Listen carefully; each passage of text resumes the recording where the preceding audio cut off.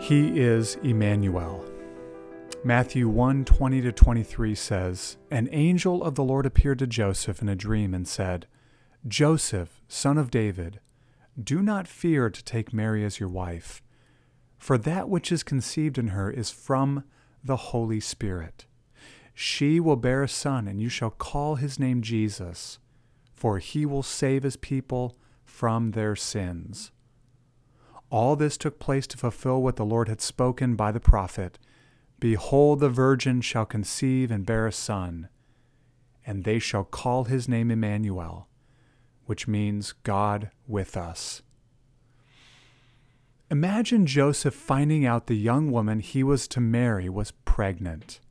Mary's explanation must have seemed absolutely incredulous. Imagine their conversation going something like this.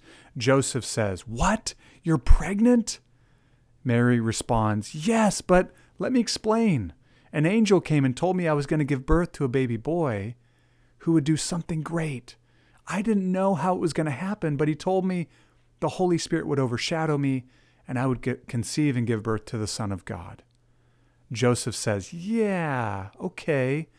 Well, I'm not so sure this is going to work out anymore." And Mary pleads with him, "Joseph, I promise this child that is in me really is from God. You can believe me. You have to believe me." Needless to say, Joseph found Mary's story hard to believe.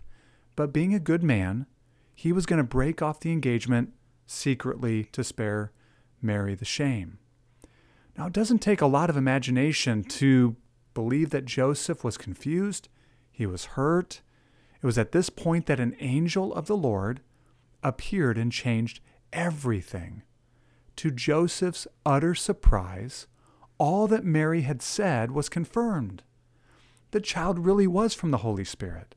All of this was to fulfill the prophecy of Isaiah 7:14, that a virgin would give birth to a son and call him Immanuel, which means God with us.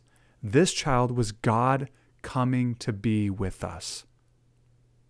God dwelling among his people was the climax and greatest blessing in the Old Testament.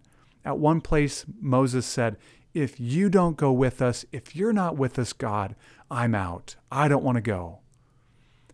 However, man's sin and man's rebellion had hindered this great blessing from its ultimate fulfillment. God dwelt in the midst of the people in the tabernacle or in the temple.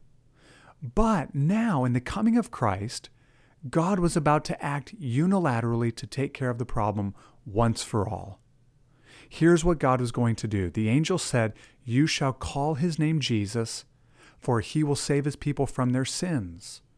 The name Jesus means Jehovah is salvation, or Yahweh is salvation. And the salvation of Jehovah is one of being saved from our sins. And remember, it's our sins that keep us from God and keeps God from us.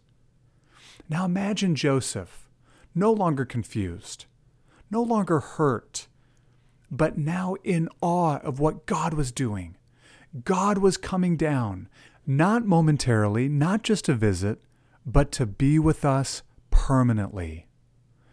Do you know Immanuel? Do you know Jesus as God with us? Let me make it more personal. Do you know Jesus as God with you? You can. He's done everything. All you do is receive him like a gift, which is exactly what he is.